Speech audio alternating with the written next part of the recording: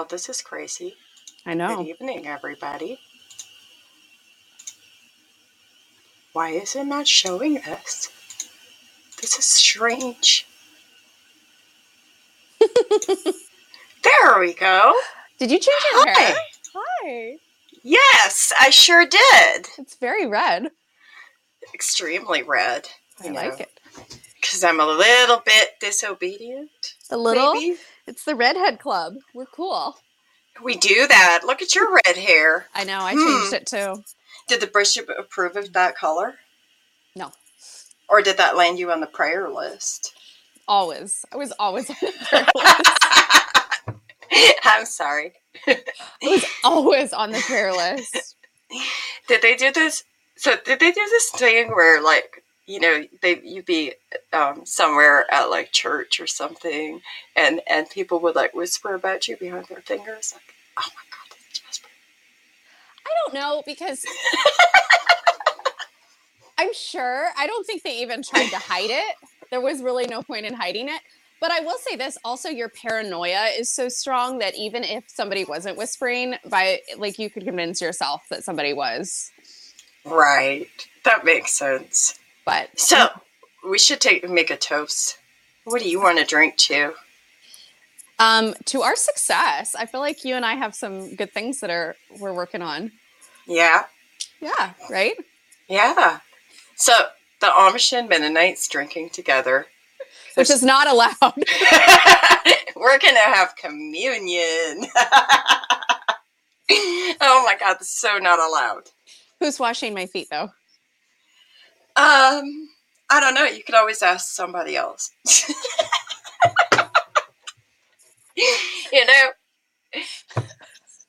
Did you guys choose whose feet you washed?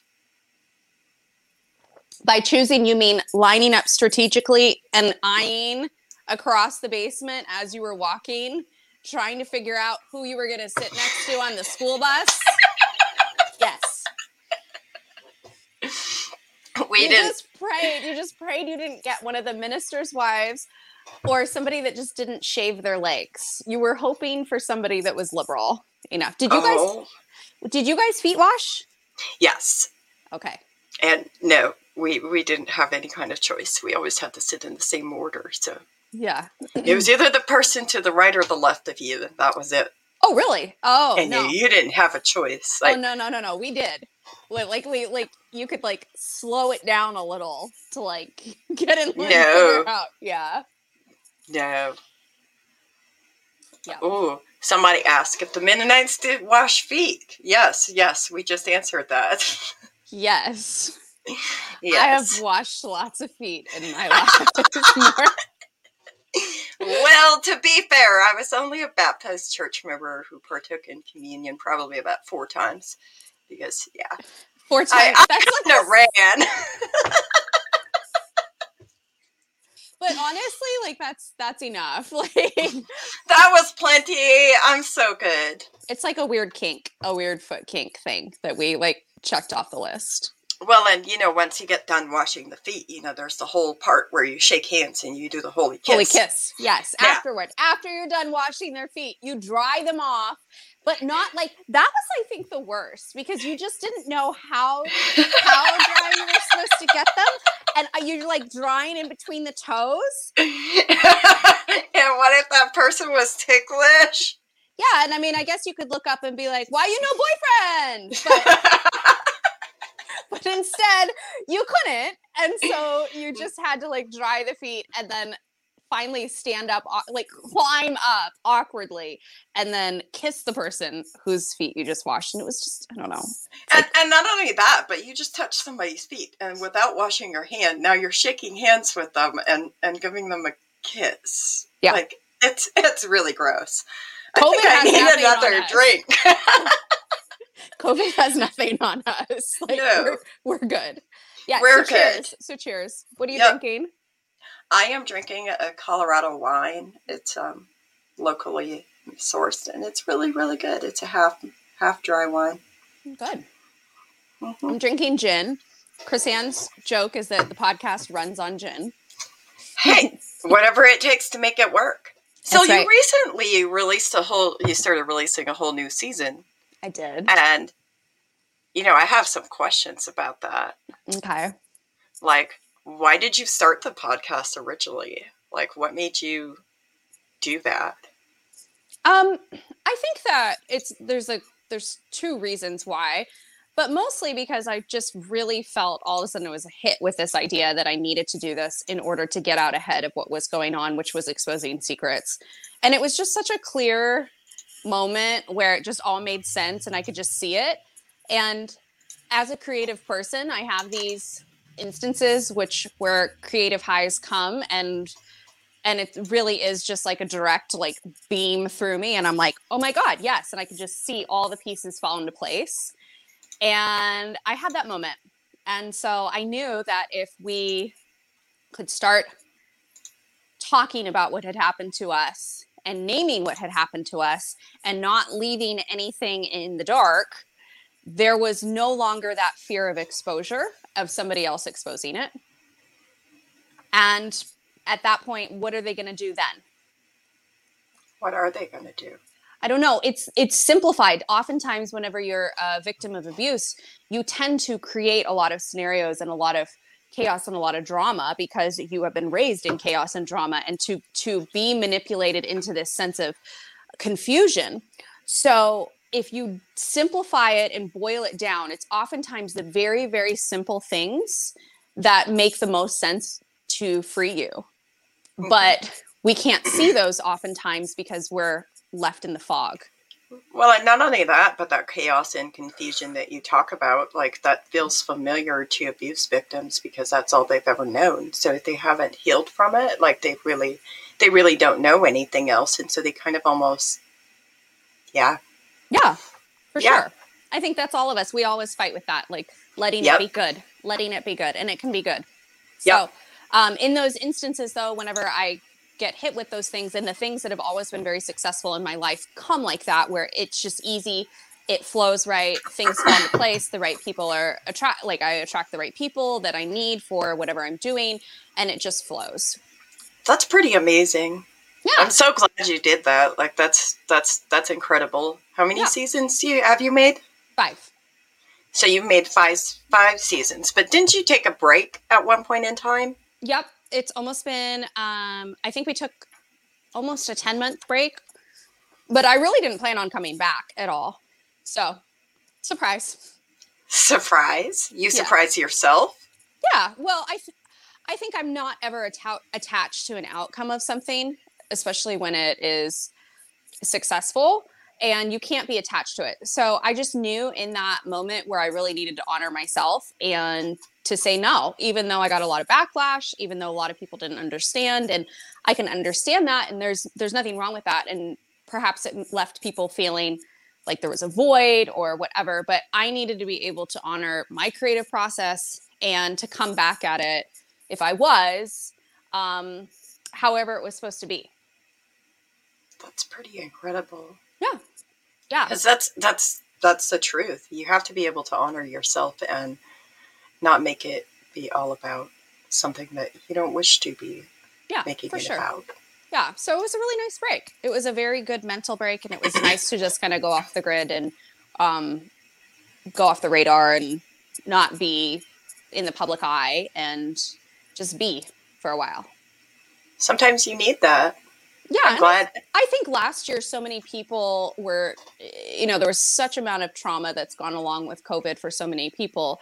And while it didn't necessarily affect me, and that's my privilege, and I understand that, I think that to add more trauma and traumatic stories into the atmosphere at that moment probably would not have been really conducive to a healing process that a lot of people needed to be in last year.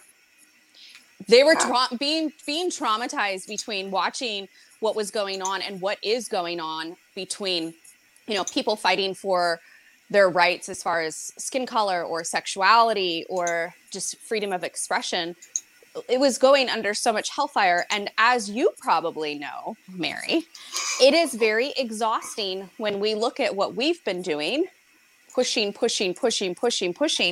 to advocate for the oppressed in our communities, and then watching this global pushing, and it's like, where do you choose? Because to throw yourself into fighting for rights, I mean, you can't fight for what we're fighting for and ignore the fact that you need to advocate for our other brothers and sisters out there that are fighting their own fight. So sometimes you have to lay your armor down and go and fight for other people and then come back. That's, yeah, and absolutely. So I needed to be able to do that. And it still is a struggle, you know, as far as like, hey, I'm over here, I'm pushing, and you look over and you see the rest of the world really pushing for their rights too. And it's like, I see you, I honor you, I've got to keep pushing my train forward. I've got to keep going forward. So, well, and you know, part of that is like when you start talking about what's been going on in the world, like in the people fighting for their rights here in the U.S. especially, and the rest of the world, like one of the things has been racism. And when you start talking about that in context with like our farmer communities, like, did you feel, or do you feel like your farmer community did teach you to be more accepting of people of color? Because I was taught that they were cursed. So I'm really fortunate because I grew up with a very progressive family. Gotcha. Even outside of the context of the Mennonite communities, like I grew up in a very, very liberal family.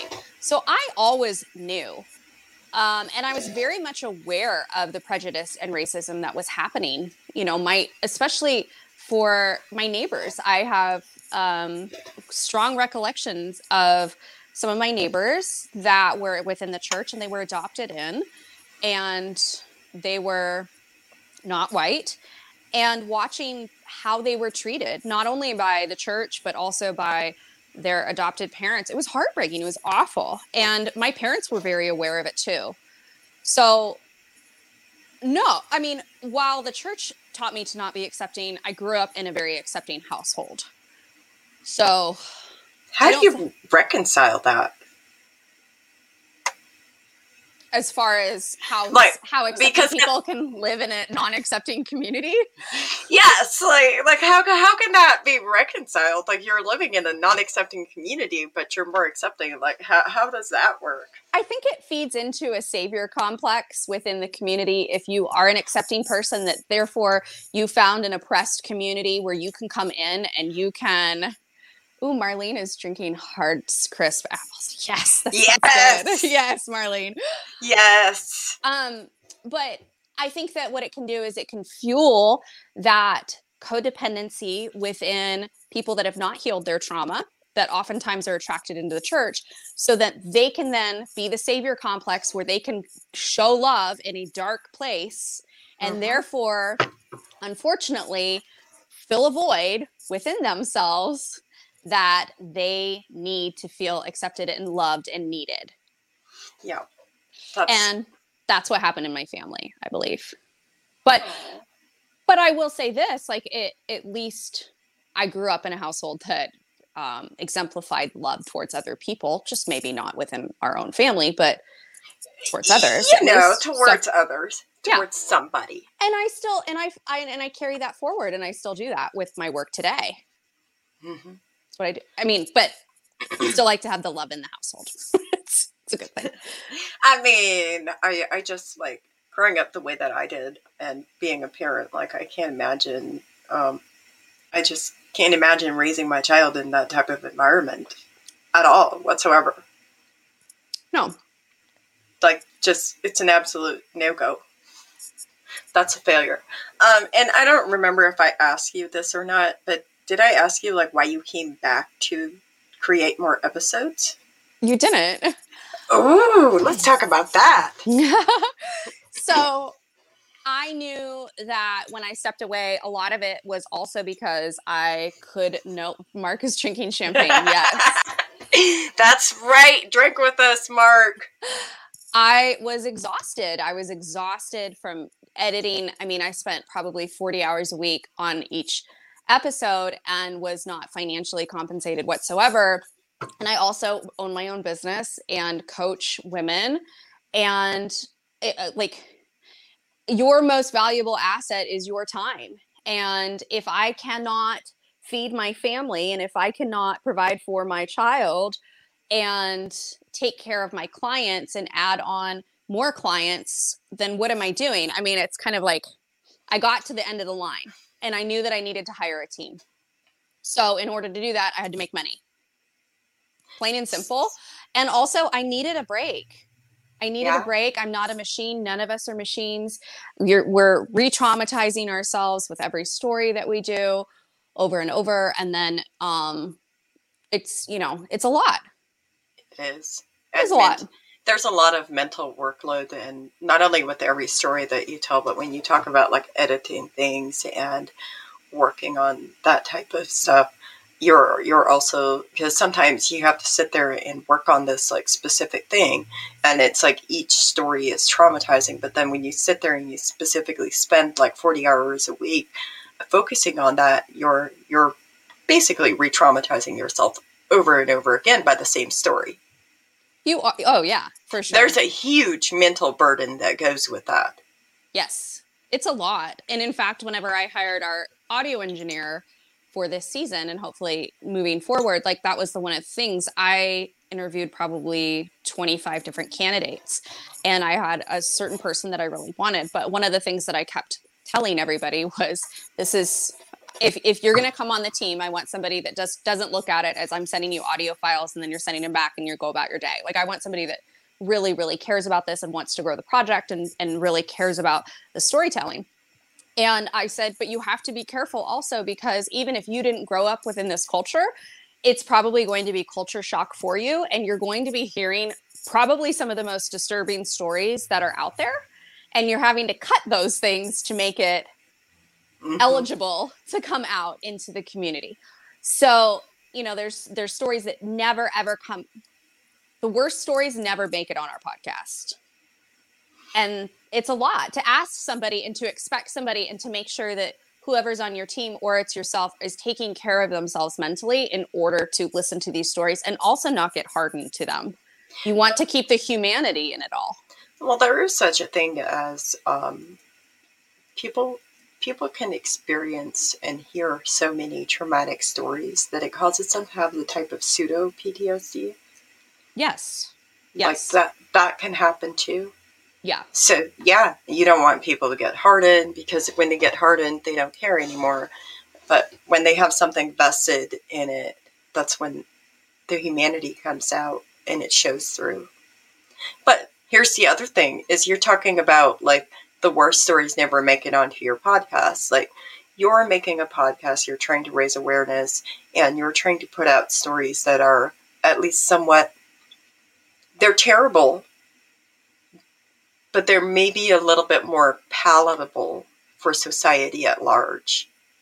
Yes, you can't just throw them immediately like, hey, I know you've been starving for 15 years, but here's like, we're just going to take you to a banquet. Like, it's so overwhelming. And I say once again and again and again, true advocacy work is not telling people why they should care. It's showing people why they should care.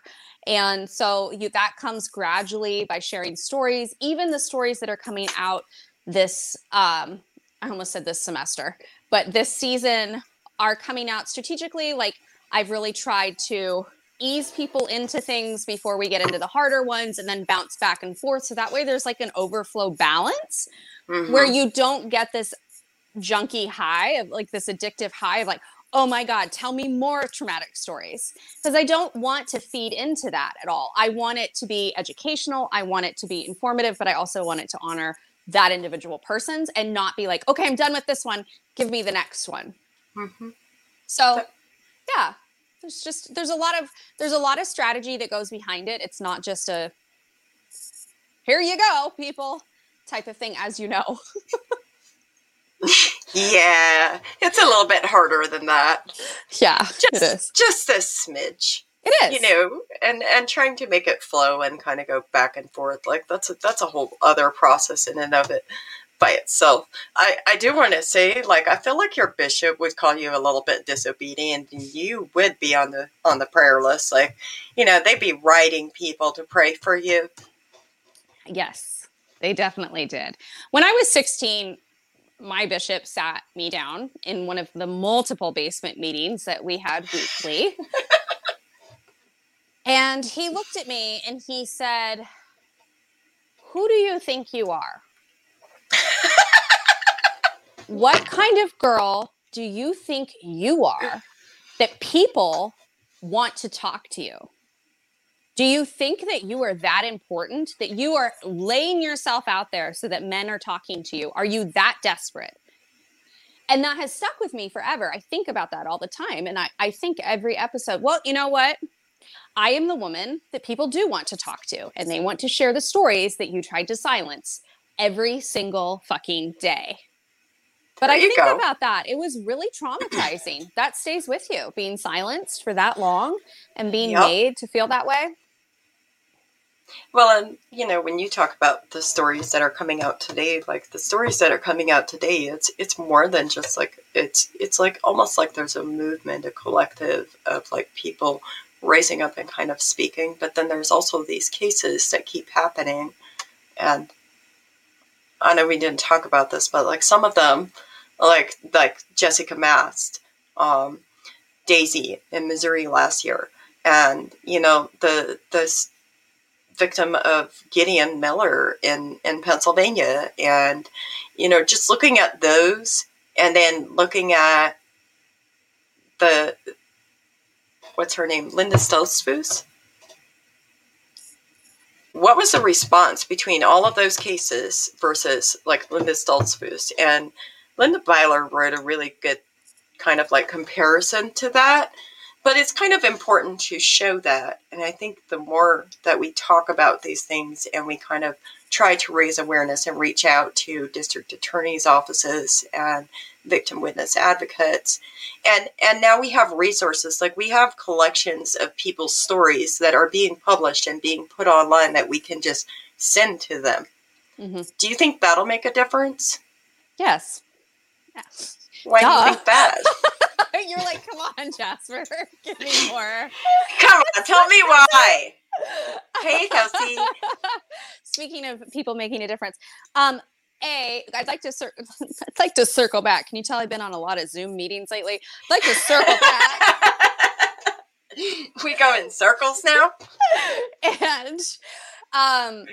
And if we have permission from Linda, I'd love at the end of this, I'll write and ask her if we have permission to copy what she said, because I don't want to read it on here without asking her first. But it was so powerful and it was such a good post. I saw that and it was just like, yes, it was very, very moving. In reference to why were there 15,000 hours spent finding Linda's body, and yet it seems like so many others are coming forward, sharing their pain, and it's dismissed. What makes death or a missing person more significant than somebody that is alive in front of you and has gone through extreme trauma? It's the same culture. You're dealing with the same dynamics as far as the law enforcement. What makes one person's life more valuable than another person's? And I want to make sure that people understand that I'm not saying that what has happened was not terrible with Linda. What I'm saying is what is happening with everybody is terrible. And yes, the intersection of racism and sex crimes, but that's exactly what Mary and I have been working on exposing and really talking about. So why the interest in that versus what, you know, some of these cases that can't get picked up? And I don't really have a really clear answer for that, but that was a really great question. So as far as the resources being provided, and will that help? Absolutely, because there's really nothing out there except for written by old white guys who have not been in the church, or they've left the church and they're old and white and the system worked for them. Are there any resources that have been developed solely by former plain women up until now? No.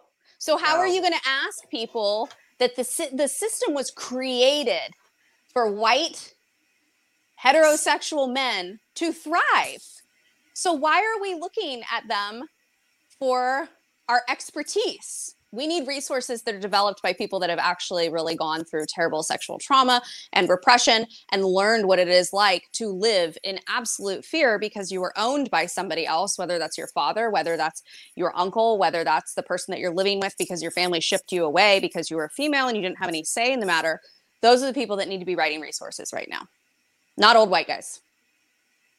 Thank you. Old white guys need to sit down, shut up, back us women, financially make it happen if you really want to make it happen, and let the women talk right now. It is our time. You're welcome. Because that has been something that has been absolutely like it's almost infuriating how when you go look for resources, a lot of the times you find the resources that are put out there by old white guys. And when you start talking about like, well, the Mennonite community is working on their sexual abuse problems and all this stuff. And you have the Amish restoration committees and all these other committees. And all of those committees, what do they have in common? They're run by white men. Thank you. And if you talk to those men as somebody that is a survivor, that has lived that knows what that's like, how do they respond? Have you ever talked to them? Me? The old white guys? Yeah. I don't talk to them. Why would I? I specifically called the Amish Restoration Committee in Northern Ohio. I think the guy's name was Jake Mast. But he basically said that about 50% of the reports that they get, the women are lying about being sexually assaulted. And I'm sorry, but no. Why is he on that committee? Is he really safe? Because I don't feel like he's safe. I mean, I don't feel comfortable really going into a discussion where we talk about one particular person, but I think that exemplifies the problem that we're up against, where even if you leave the church and leave the communities and you're still working towards fighting this, there's very few female-run organizations and resources that are been until the last few years, except for Hope Ann, who has been working tirelessly up in Holmes County with A Better Way, and doing a wonderful job. But other than that, you know, and I think that what's being created is really wonderful. And I want to go back and say, I do talk to the white guys. I love a lot of them. And I think that I do have, and I'm very grateful for a lot of the support that I have from them, from ones right. but I'm saying in particular, when we're looking at going up against who is viewed as, you know, who's writing the novels, who's viewed as the experts, who's viewed within the Anabaptist communities as people and resources that have things out that are published, it's typically white men that are middle-aged that cannot understand the level of oppression that women go through. There's just no way. And it's okay to say, I don't know what you went through. Why don't you take the lead here? But because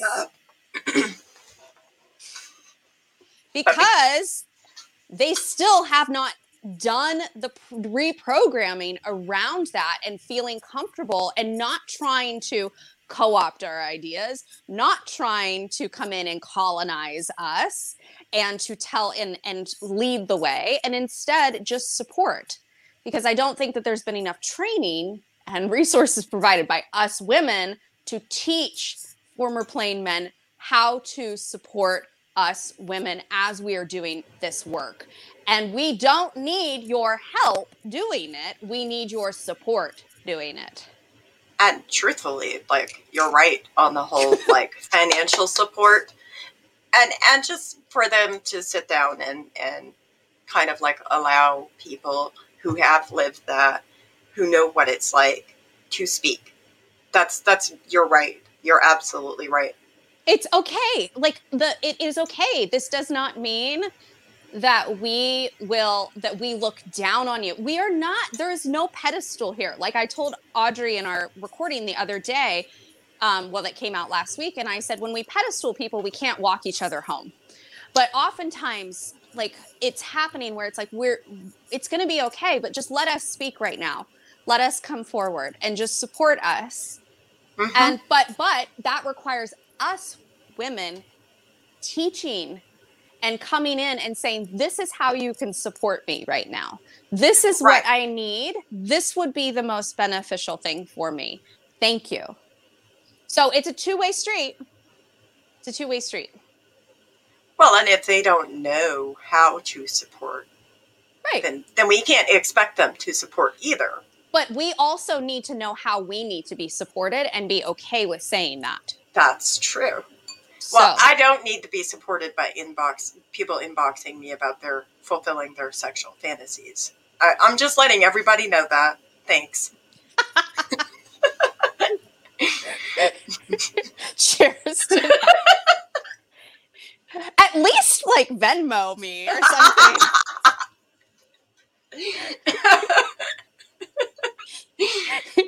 I'm just saying, I don't need to be supported that way. If you're going to do that, I'm going to send you a request for money and I'm going to publicize it. I'm done.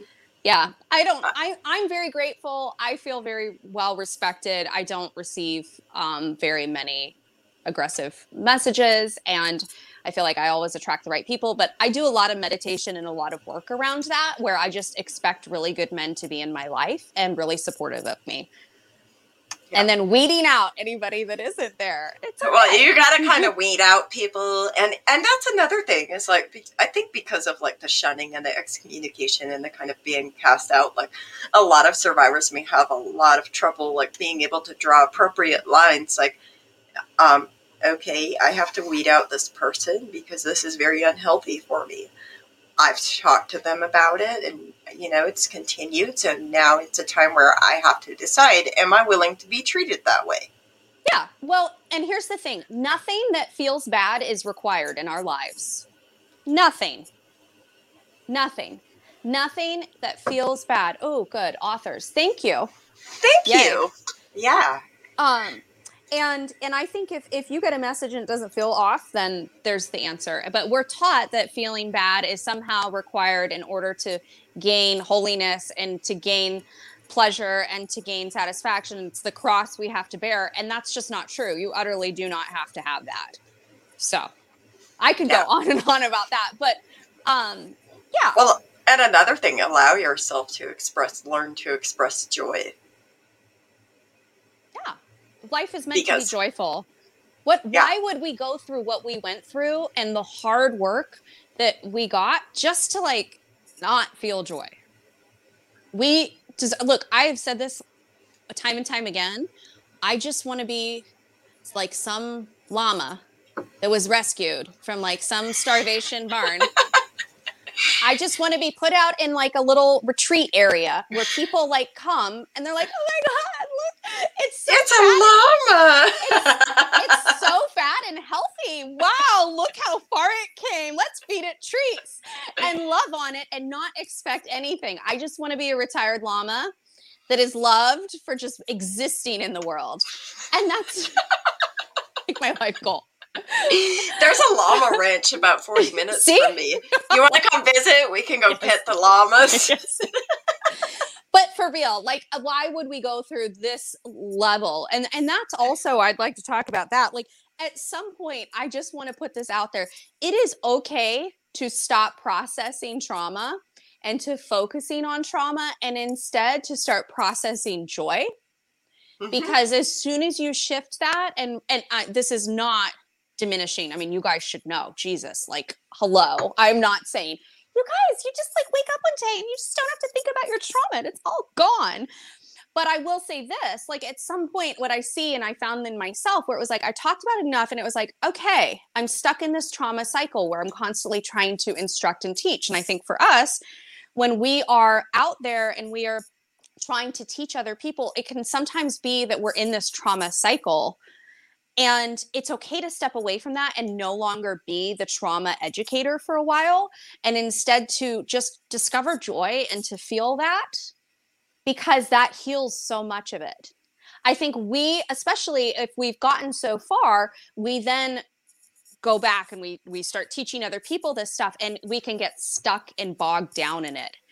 Well, and the other part of that is once you've removed the trauma because you've healed from it and you replace it with nothing, it's very apt to come back like just as bad as it was if you replace it with nothing.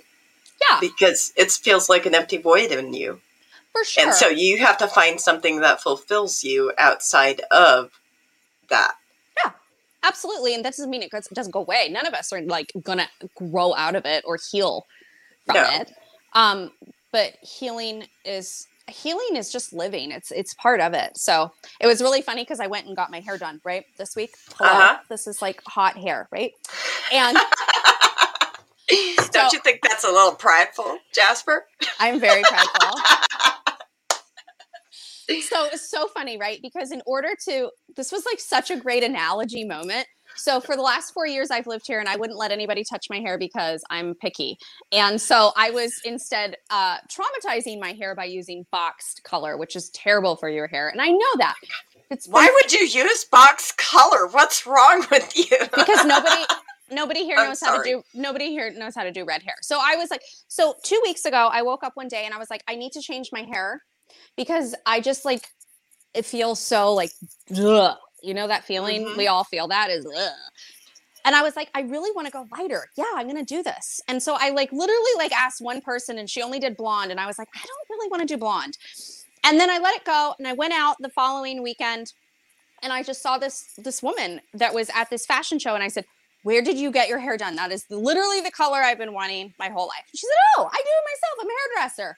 And I was like, holy tits. Yes. So I went in and she did my hair. But in order to get this color, which was not that much lighter than my other, we had to bleach my hair. And so we pulled out all of the old dark shit that was in there. And it was so funny because in the foil, there was like this much and it turned blonde. And then the tips turned blonde. But in the middle, the 4 years of traumatic box coloring that I did, it was hot pink. It was like, I was like, my hair has been traumatized. And she goes, man, this is hanging in there. I said, God, it's like a tree, you know, like the 4 years where you go through the drought and it like the rings get really wonky.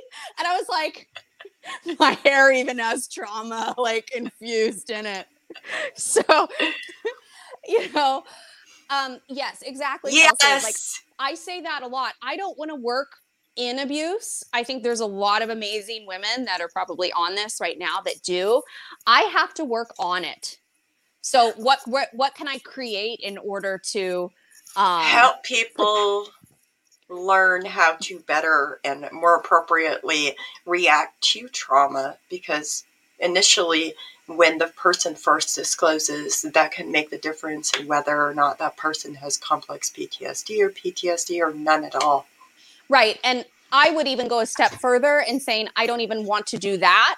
I want to provide resources that people can look forward to. And I think it really is that joy-based living. God, I sound like a Pinterest quote, but really. You sound like a hippie. Are you hippie? Welcome. But I'll be your sister now.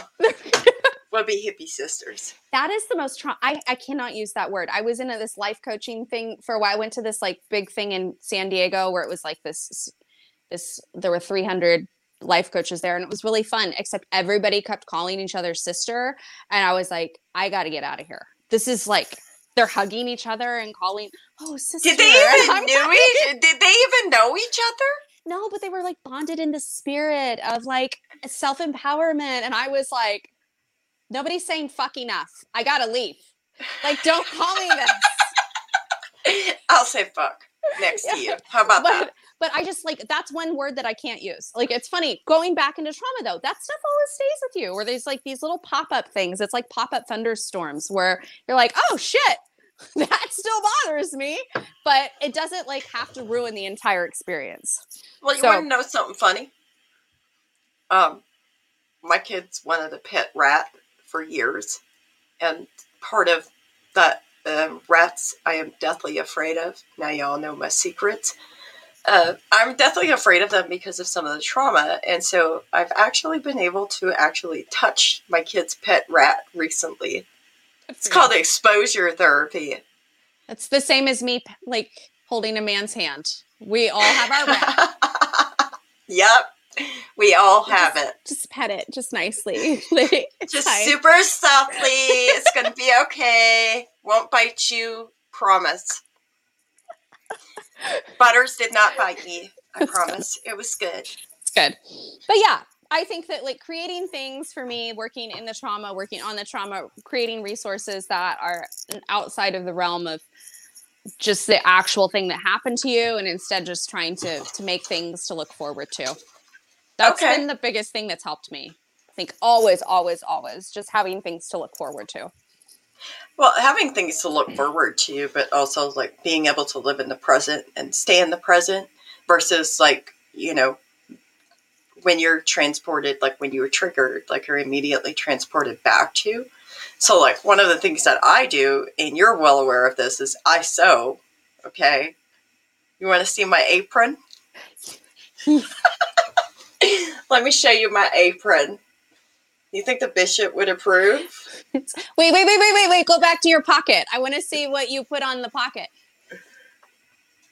Oh, there's lace on there too. Oh, and they probably wouldn't even know I mean, it's just bigger than a quarter. So there you go. They wouldn't even know. It's really great. You should sell those. This was custom made for somebody. I love it. It's what she ordered. Good. But these things bring me great joy because it's like I can use my skill of sewing in a way that is creative. I can draw out things. I can make patterns. I can make you clothing that fits you appropriately. Yeah. Let's not even talk about it. What do you want to talk about, Jasper? I don't know. Well, I don't want to interview you. I have another question for you. Okay. Like, are there things that were triggers at one point in time and later you found resolution and were able to enjoy again? Oh my God, yes. Yes. Money being one of them. That's a huge thing that is not talked about a lot.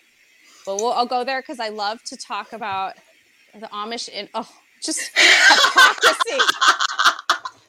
They do hemp farming? Excuse me? Why are you telling their secret? No, I'm just kidding. Thank you. It's got the devil's lettuce. Like it's you know. Did you listen to Austin's story that came out? Out this week? Not yet. This week has been crazy. Literally like the best thing. And he was like, yeah, I just used to give the Star of Hope out to the guy that I was buying marijuana from because I needed to self-medicate. It was great. It was like the best. I was like, this is amazing.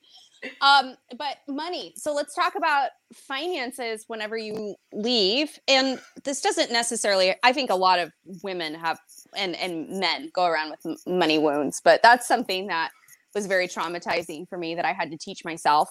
Money empowerment, financial empowerment, and to be okay with it, and the energy and frequency of money and overflow and all of these things that used to really traumatize and trigger me. I mean, everything in my life at some point was like a huge trigger. I know, Kelsey. I mean, it's never too late. We could go back. You could go back. I'd love to see that. Just kidding. But no. So I think that everything that I have created in my life and continually expand has all been from working through and self-healing things that triggered me. Because I mean, I was just like for the most part, I think I was like a lot of people that left. We all share our unique intersection of trauma and privilege and all of that. But I carried my fair share of issues and wounds. Yep. I never want to say because I did it, you can too, or I experienced what you experienced or anything like that, because that's just there's no way that I could say that, and we get to work through our own personal things. Well, then not only that, but sometimes like people work through it in different ways as well. Like I personally been the recipient of like, well, everything's just easy for you. For sure. I got lucky because I had somebody who, like, when you start talking about money management skills, I had somebody who kind of believe it or not, was an ex-Mennonite who had, she's the one who drove me away. And so she kind of like knew inherently that these are the things that I'm lacking in. And she took me under her wing and she kind of taught me those things. And I can't express like my gratefulness at having had that. Right. Because like she just knew what I needed. Yeah. That's a huge thing, I think, for all of us, and that's not exclusive to Plain communities. I think that's something that but that's something that I actively still work on. I guess that's why I brought it up first, because it's like the biggest thing that I've currently been like over the last 2 years working on. So one of the things that I was also taught is that like you should always have like enough money in your savings account to cover a couple months in case you lose your job. But the way that you would get there is by like every paycheck, you take like $20 and you put it in a savings account and you leave it there. That savings account is not to be used. It's there for your emergency stash. But here's the thing, it's like, here's my question. It's like, there are people that live paycheck to paycheck and they don't have that. Like I live that way. Yeah, I did too. I couldn't do that. No. Like that $20 is like that's your 5 boxes of ramen, like 5 cases exactly. of ramen. And you gotta eat ramen. You gotta eat. Dude, I ate so much fucking ramen when I like in the middle of starting this damn podcast, because I was determined to make what I'm doing now successful, and it came with great sacrifice.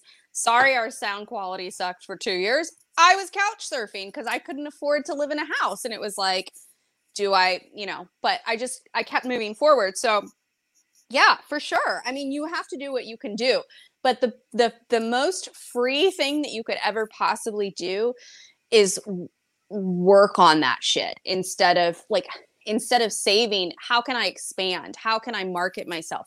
What can I do what resources can I provide?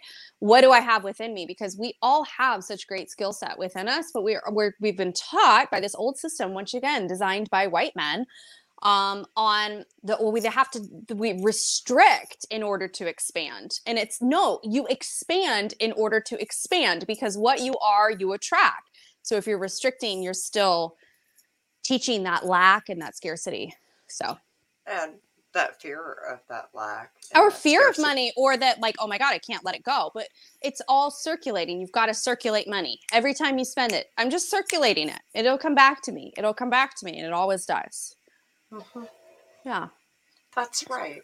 But trigger wise, yeah, for sure. I mean, a lot of the things and they still come up whenever I'm introduced into a new situation. I talked about this the other night, where I said, I'd never lived in town, and I never realized that it was worldly to live in town, and that was still within me until I moved into town, and I was like, this is awesome.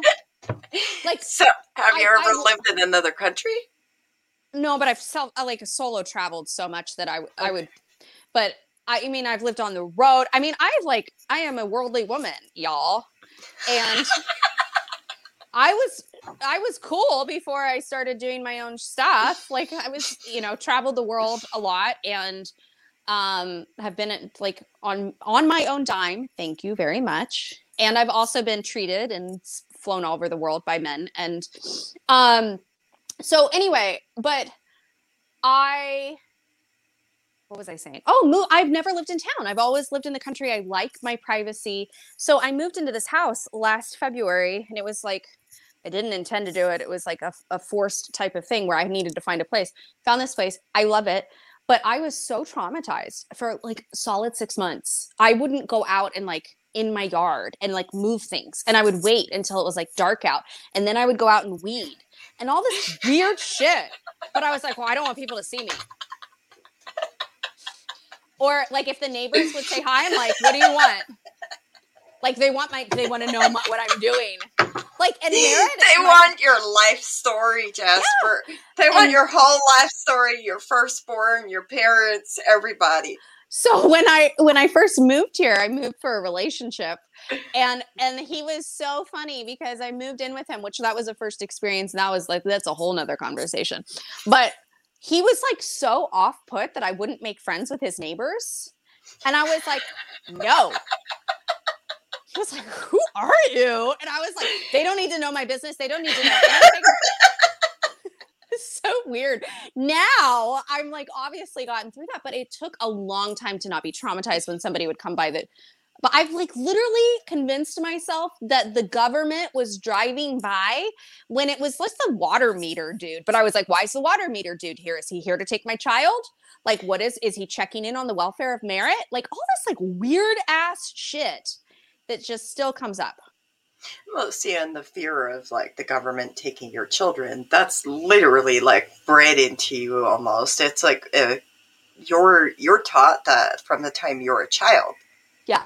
So my child got suspended yesterday, and I walked in I was so mad. I was like, I'm just over the public school system so much. I was like, I kind of understand why my family joined a cult. And so I was like on my way driving, and I was like, you know what? You don't need a high school education. You don't need any of that to survive. And so I'm like driving in there, and I like whip in, and I walk in, and I was like, are you ready? And she was like, uh-huh. And the principal looked at me, and she goes, she can't come back till Monday. I was like, okay, bye. Because I realized you can't take my child. You can't. I can take her. But you can't. But you can't. So that's right. Anyway, good for you. But no, yeah, that is ingrained within us. So I actually feel like super, super, super duper lucky because my kid goes to a private school. Oh, and well, must be nice. No, I'm teasing. Well, I'm teasing. I'm so teasing you. Because that comes with its own headache. Then it's like then it's a smaller school where people know your business, and it's just a whole different thing. Yeah. Yeah. I've been trying to get her to homeschool so I could just travel the world, and then COVID happened. And yeah, but I will tell you, my kid went to public school. My kids went to Dodge schools too. And the public school, I do not recommend. Oh, it's my kid was suspended so many times. I can tell you all kinds of stories, and I know that like sometimes, yeah, I feel you when you walk in there and you're like, oh, they can't take my kid. I feel you. I mean, I was not invited back to 10th grade in Mennonite school, so the apple does not fall that far from the tree. You know, when I was in like 7th or 8th grade, there was this little Amish boy. I still remember his name, exactly what he looked like. He made me so mad, Jasper. He would follow me around at school. And then he's like, I like you. And I'm like, I don't like you. He went home and cried to his mom, and I got a spanking for it with the freaking belt. Excuse me. I made a boy cry. Yeah. Because I didn't like him. I've made a few cry myself. I could make a few more cry if they wanted to. Totally. Yeah. But no, it's just, no. Mm-mm. The apple doesn't fall far from the tree. It doesn't. But that's on trauma. You ever have the moments where you're just like, I didn't invite myself in here to argue with myself? No. No? No, I don't have that. Thankfully. It's more like my kid likes to have logic and facts and data, and that's kind of me. And so like they do that, and it's like, well, where does that make sense? And they're like, oh, because here's this and this and this and this and this and this. And then you just invited everything into the world. Anyways. I did have one more question. And that was, you talked about your charity that you had started. Do you feel comfortable talking about that a little bit? Are you referencing my scholarship program? Yes. Yeah, we can talk about it. Because we're talking about school. This is that's really true. This is a really good interview process of segueing into something. I like that. I see that.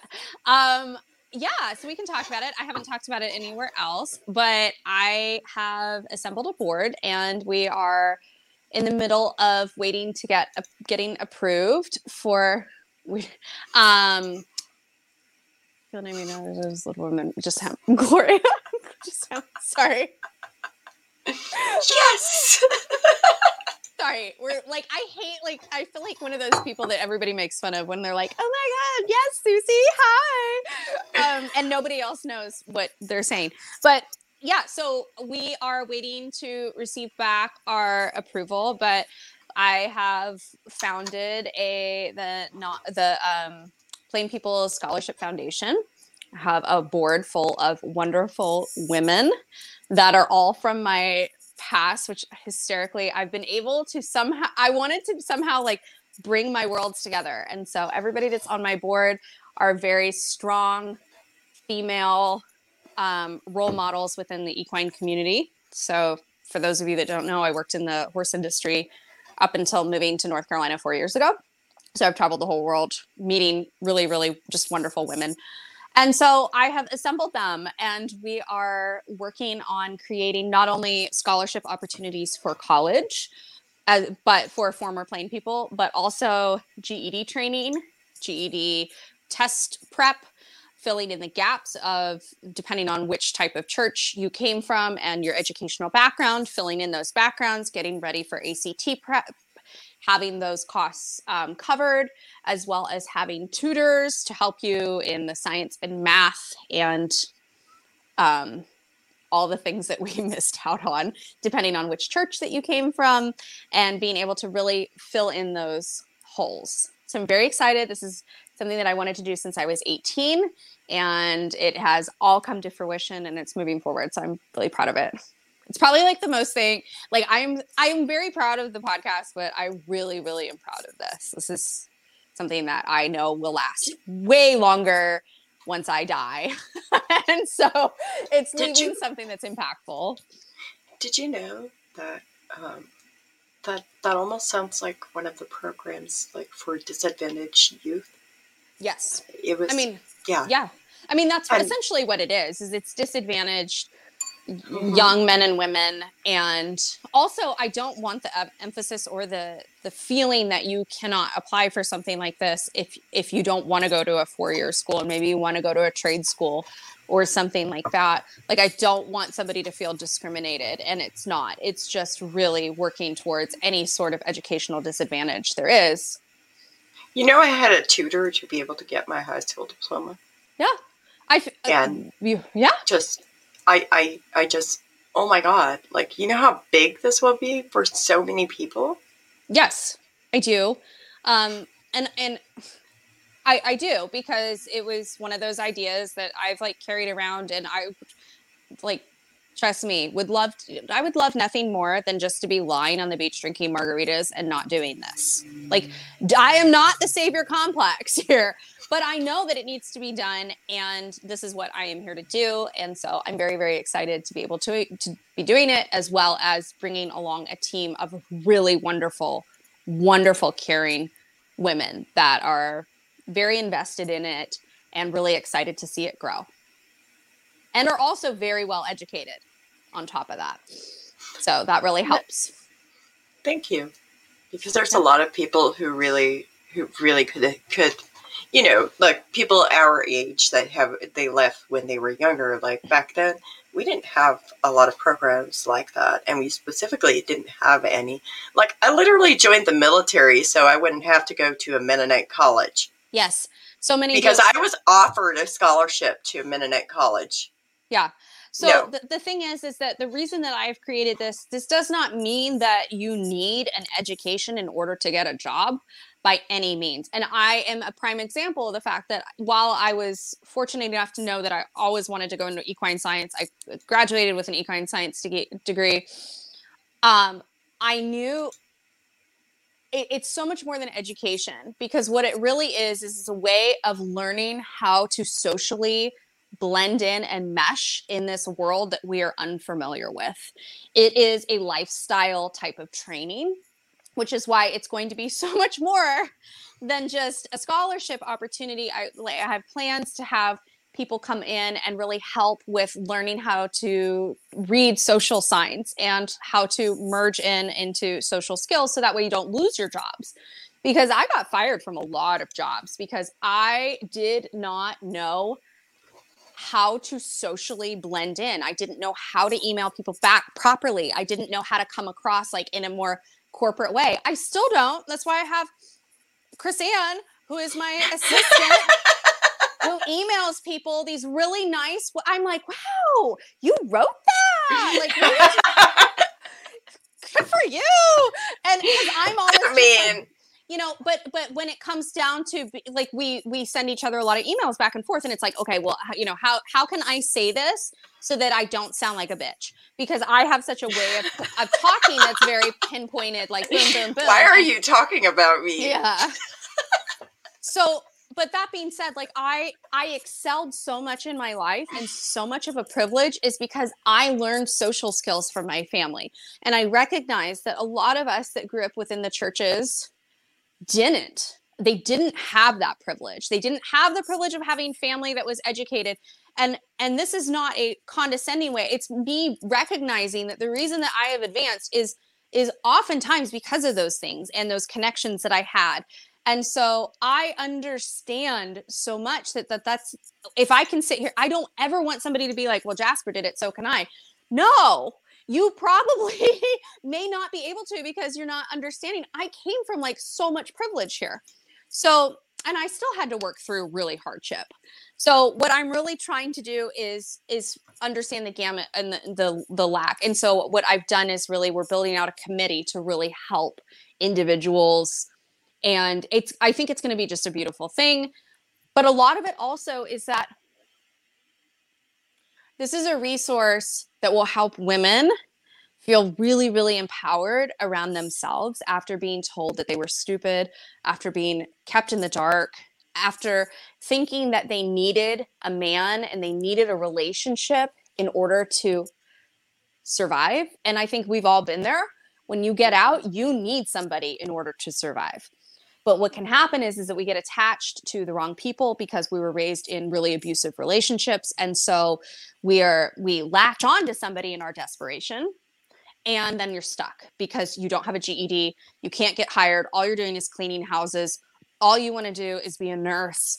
All you want to do is take care of people. So you're babysitting, cleaning houses, and baking and sewing. There's nothing wrong with that.